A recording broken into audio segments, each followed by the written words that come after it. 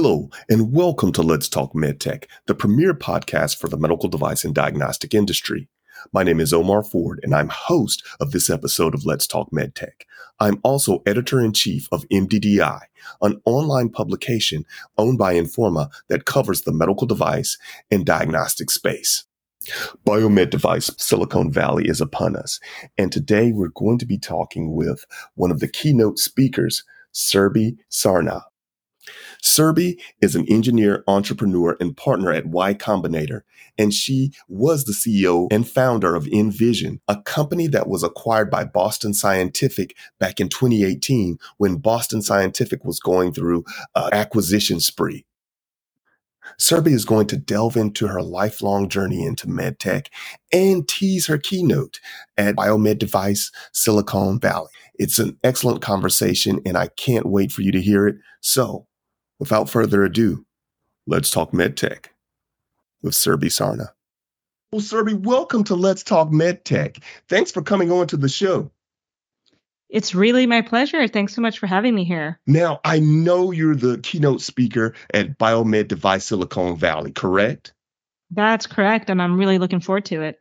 Yeah. Well, I want to talk all about that. I want to talk about that in your company, Envision, and the Boston Scientific acquisition. But you've got an interesting journey into medtech that I want to discuss first. And this started when you were 13, right? Yeah, that's right.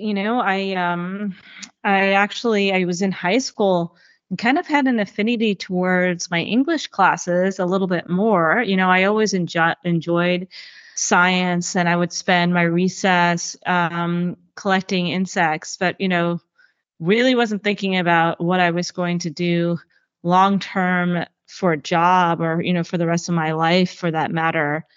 And like you said, I was 13 years old writing a paper on Emerson in my bedroom when I felt such a sharp pang of pain in my side that I could barely make it to my mom, who was at the kitchen at the time, and say that my side hurts before blacking out.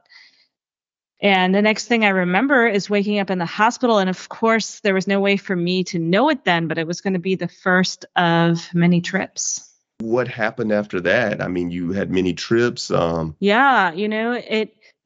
evening at the hospital, at first they thought that I had appendicitis. And so they actually completed prepping me for surgery. Luckily, last minute, the surgeon himself realized that it wasn't appendicitis and I was suffering from something else. And later that week, they had me come back from an ultrasound. And that's when they discovered that I was suffering from a repeat complex ovarian cyst.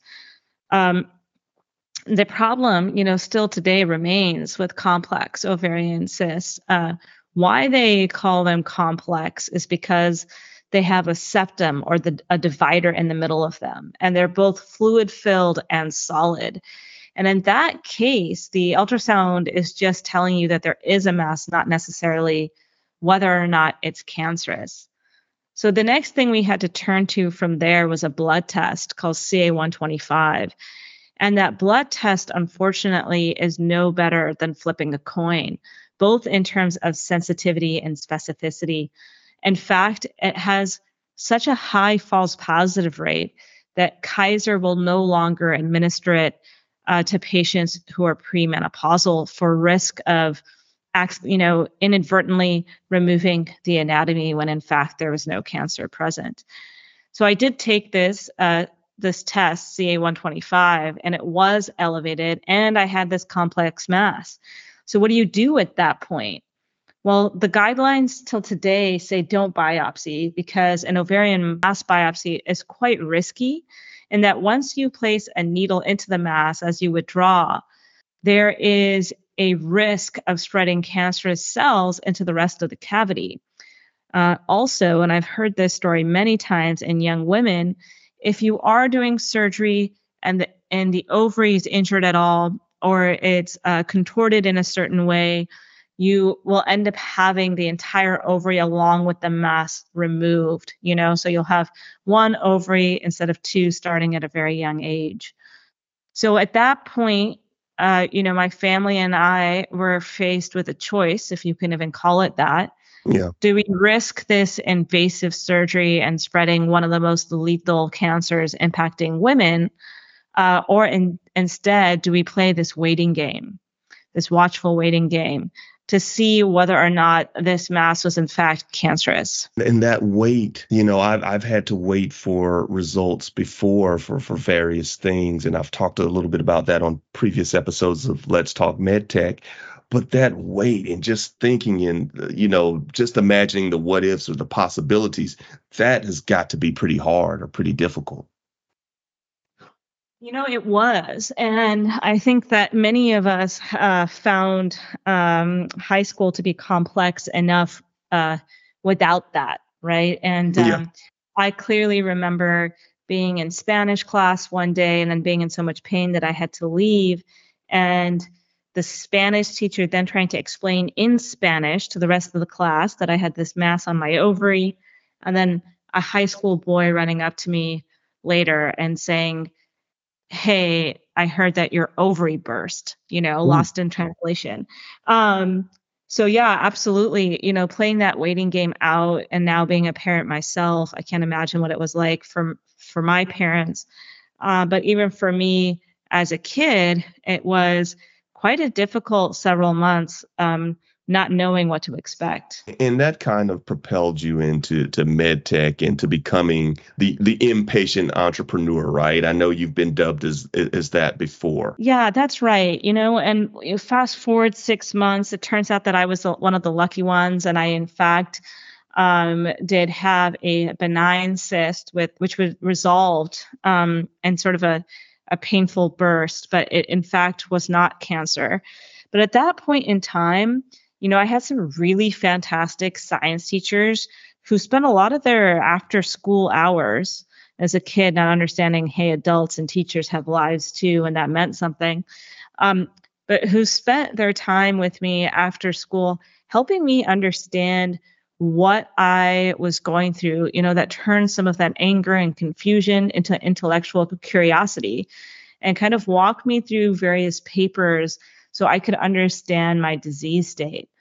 And one thing that was apparent actually wasn't in the literature itself, but it was the lack of literature. And it was this lack of basic understanding of diseases which impact women. And so I realized then, or I had a dream, I should say, the dream started that I would one day start a company that positively impacted women's health, starting with the early detection of ovarian cancer. And I actually put that in my personal statement to the UCs. And UC Berkeley read it and decided to overlook 1/4 of mediocre grades that I had because I was dealing with all of this health stuff. So from high school, went to UC Berkeley, studied molecular and cell biology, did research in bioengineering, um, and basically everything I did after that health scare, to my first job at Abbott Vascular, to the next device startup I worked on, I always thought, what I'm working on right now, how does this apply to women's health? How can this innovation make women's health better, be in a better place than it is today? So that was really what got me started on this journey. Now, I want to talk a bit about Envision. And first of all, you founded it in 2011, if I recall correctly. And that was perhaps a strained year for venture capital funding for medtech. What was kind of the feeling back then when you were starting this up, and how was the economy, the environment? That's one thing now, doing a lot of software investing myself, in addition to sort of the medtech and biotech work that I do. It's kind of more evident to me that there's never really a great time to try to fundraise in medical devices. Um, that being said, I do think there are worse times. And coming out of, that 2009, 2010 era, everything had so severely contracted. And, right now, even you're seeing some major contracting of the public markets as it concerns medical devices. And that trickles down into the venture funding, of course. So It was already an incredibly difficult climate to raise money generally, and even harder in medical devices and even harder in women's health. I like to believe that women's health is going through a bit of a renaissance right now. I talked to many investors who are specifically looking to do a deal in this space, or they understand how untapped the market is and how much potential there is for improvement. Back then, VCs were still calling women's health, bikini medicine and that sort of Oh, thing, wow. or Wow. the amount of times that I heard that it was a niche market, that women's health, not ovarian cancer, but women's health Women's was a health. niche market. We do make up more than half the population. Uh, so that was what it was like to go out and try to raise venture capital. Do you And think? Oh, I'm sorry. yeah, I'm sorry. no, go I ahead. was going Go to ahead. break in and interrupt, and that's interesting that you say that. I've heard that a couple times too about women's health, it being called a niche market. Do you think part of the issue is that there are not enough women in these positions as, I don't want to say stakeholders, but I'd rather say in leadership and key and KOLs to kind of guide and shepherd this technology through? Yeah, I mean, we're talking more than 10 years ago now. And at that time it was quite male dominated, Yeah. so I think it's a couple of different things. It's kind of having most people in our industry and leadership positions be men, certainly back then, but also looking at the makeup of venture capitalists back then, in addition to kind of engineers who would go into the space. And, generally, it's not necessarily a malicious thing. People like investing in and hanging out with people and problems that they can relate to. Hmm. Hmm. And so, does that mean that they miss out on opportunities by not being open minded? Of course it does, but it's kind of natural to gravitate towards a problem that you might face one day. And so, I think that we are battling against this. Now, when it comes to KOLs, at least in the field of women's health, there are many, many more female residents in gynecology than male residents. So I do think that we have, good representation sort of in that cohort, but historically, not even that was true. I mean, if you look at past presidents of these big medical associations, ACOG, AAGL, that focus around gynecologists, even then, so many of the presidents are men. So Yeah. hopefully we're turning a corner, but that's certainly at least part of the issue. Yeah, I can remember a conversation I had, an interview. I won't say any names, but it was a male CEO of a company, and they were talking about breast cancer, and he was describing just the dense breast and the tissue, and I can remember me thinking, "Wow, he's talking about this and he's an expert on this, but this would be more powerful from a woman coming, because he was speaking from a woman's perspective, saying this is what women go through, this is what's happening." And I just thought it would be much stronger if a woman had said that, because I it I think sometimes other people can understand your story, of course, but I think women really have to be in positions where they can talk about their health and they can be in those leadership positions to discuss it. Yeah, absolutely. Yeah, I couldn't agree more than that. There's nothing like hearing from the people directly who are, dealing with whatever issue. Yeah. Yeah.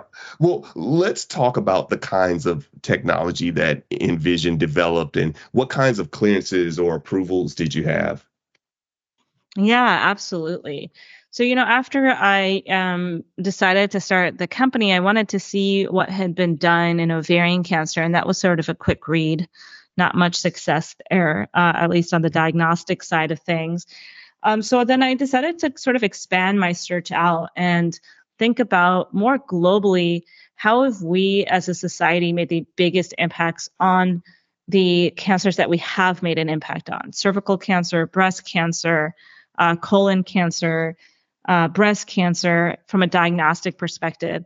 And there seems to be a recurring theme that whenever there is sort of a breakthrough scientifically on the diagnostic end, it happens when we're able to access the source of the anatomy, the source of the cancer itself, and navigate whatever anatomy we need to get there. And about the time that I was doing this research, a paper came out from Dr. Vogelstein's lab out of Johns Hopkins, which said that they believe that the vast majority of serous epithelial ovarian cancers, or the most lethal and common form of ovarian cancer, actually is a misnomer because it doesn't begin in the ovary at all. Instead, it starts at the fimbriated end, or the most distal end of the fallopian tube. So the part that is furthest into the body. And that makes a lot of sense because that fimbriated end, they're finger-like extensions that connect with the ovary. And part of their job is to grab an egg from the ovary and bring it through the fallopian tubes down into the uterus. So it's undergoing sort of a ton of cellular turnover, that particular area. And, I thought to myself, well, if it's not the ovary itself, if it starts in the fallopian tube, there must be a way to access it. And so I started doing more and more research, and I found that, there were other devices that attempted to go into the fallopian tube, but they were very fertility focused. There were what they called falloposcopes before, which were endoscopes that entered the fallopian tube, just the proximal end, to look for blockages being one of the leading causes of infertility in women.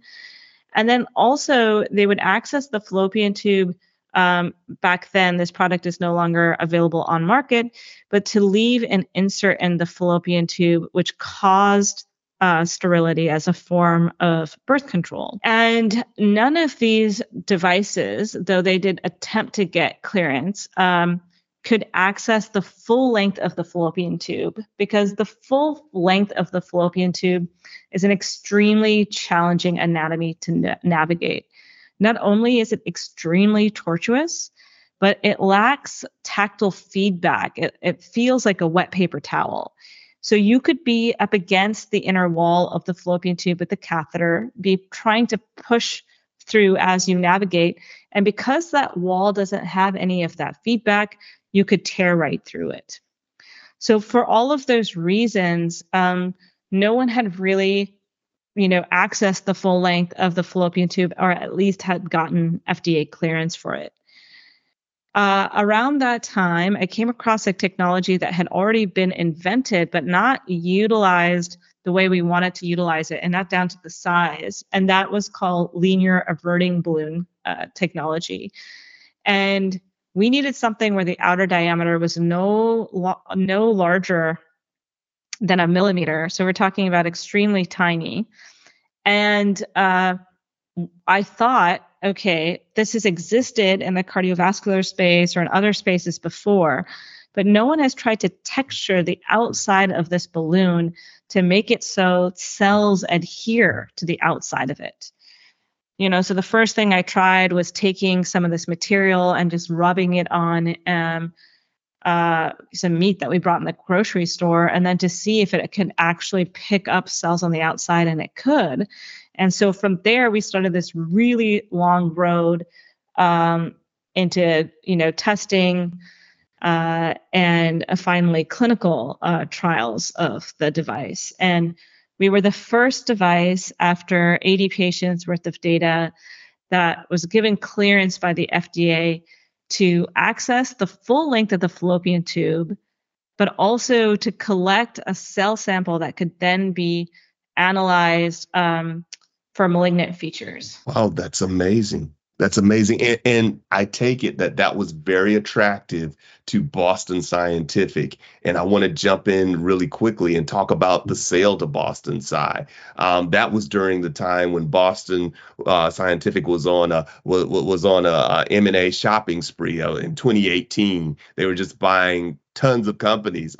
What were your feelings when Boston Sci came knocking on your door? There was definitely a lot of surprise, and they didn't actually. I didn't really engage with strategics too much. So even after I got the clearance, I raised another round of funding, this time to complete a clinical study in patients who were suspected to have ovarian cancer.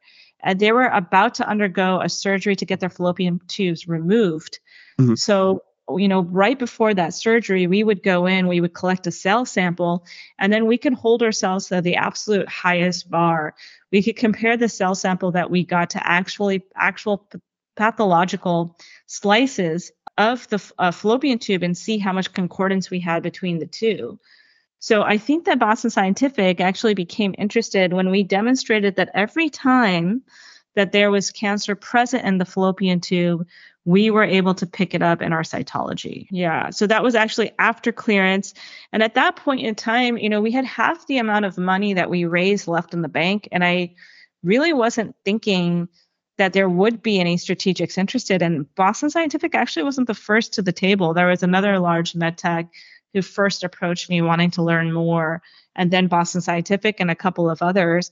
And it was really unbelievable to go from this place of struggling. I mean, it took me more than a year to raise our first $500,000 for the company, to all of a sudden having these large strategics who just knew the space and the need so well, wanting to do more and more diligence about the opportunity. So it was a really special.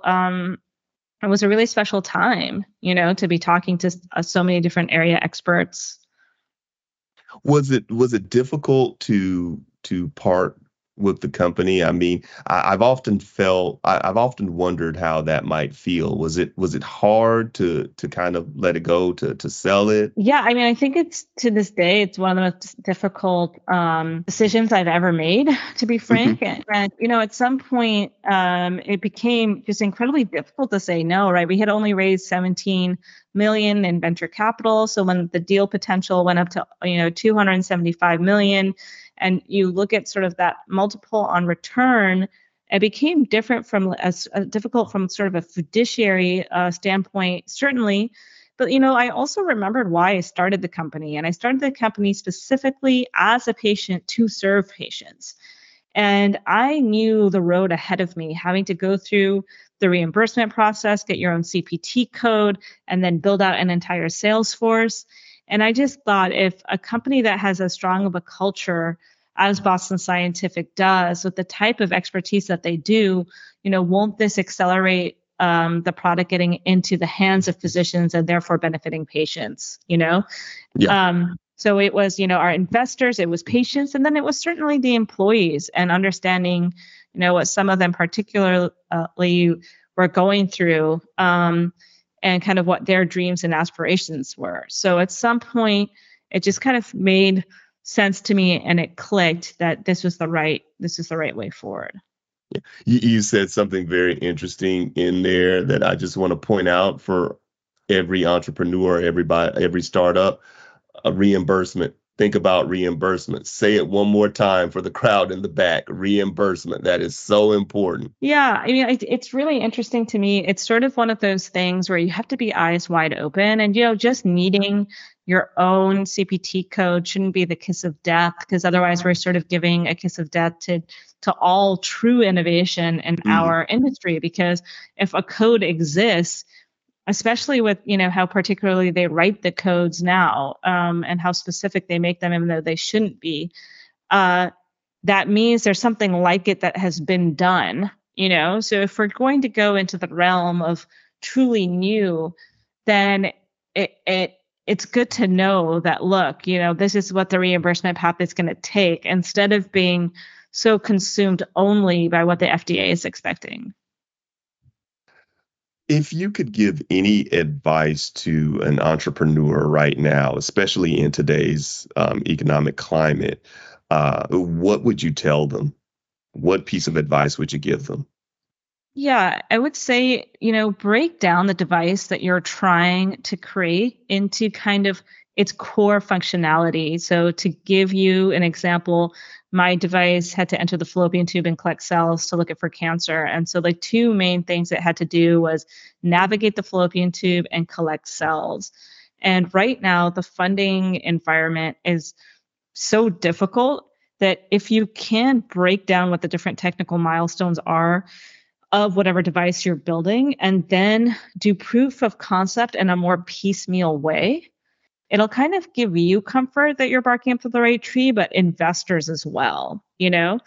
The other thing I would say in terms of FDA path, always try to do the initial searches yourself without hiring somebody in terms of what your FDA path might be. There's actually a wealth of information on the FDA's website. And that way, when you are hiring someone and having discussions, you're coming from a place of knowledge, you know? So I would just put the hours into the FDA website, understand kind of what the guidance documents are saying, what other devices in the field have done, what the clinical studies look like as well, so that you're having an informed discussion with whatever regulatory consultant that you pick. And finally, you know, as we already touched upon, I think thinking about reimbursement very early so that you're able to make a clear argument as to why the device is worth doing, you know, how worth spending the R&D money on, because this is the business model for it long term. It's just so critical to the success of any device. Okay, now I have to ask you this, and I know if I don't, I'll get in so much trouble from Selena and Adrian. But can you tease the keynote a bit? We've talked about everything except your keynote at Biomed Device Silicon Valley. Can you give us a hint of what we're in store for, and what do you hope attendees will get from your session, from your speech?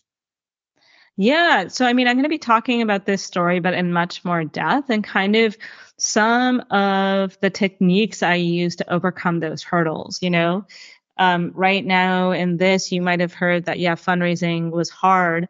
But then how did I convince investors? And when I say hard, how hard was it? You know, what were the things I actually had to go through? And then the same thing was sort of hiring a team and what the best parts of this journey were, you know? So I think that it's going to be a really fun conversation. I'm really looking forward to seeing everyone there. Yes, and we look forward to hearing it too as well. Well, Serby, thanks for coming on to Let's Talk MedTech. I appreciate your time today. Yeah, and I appreciate yours. Thank you so much again for having me.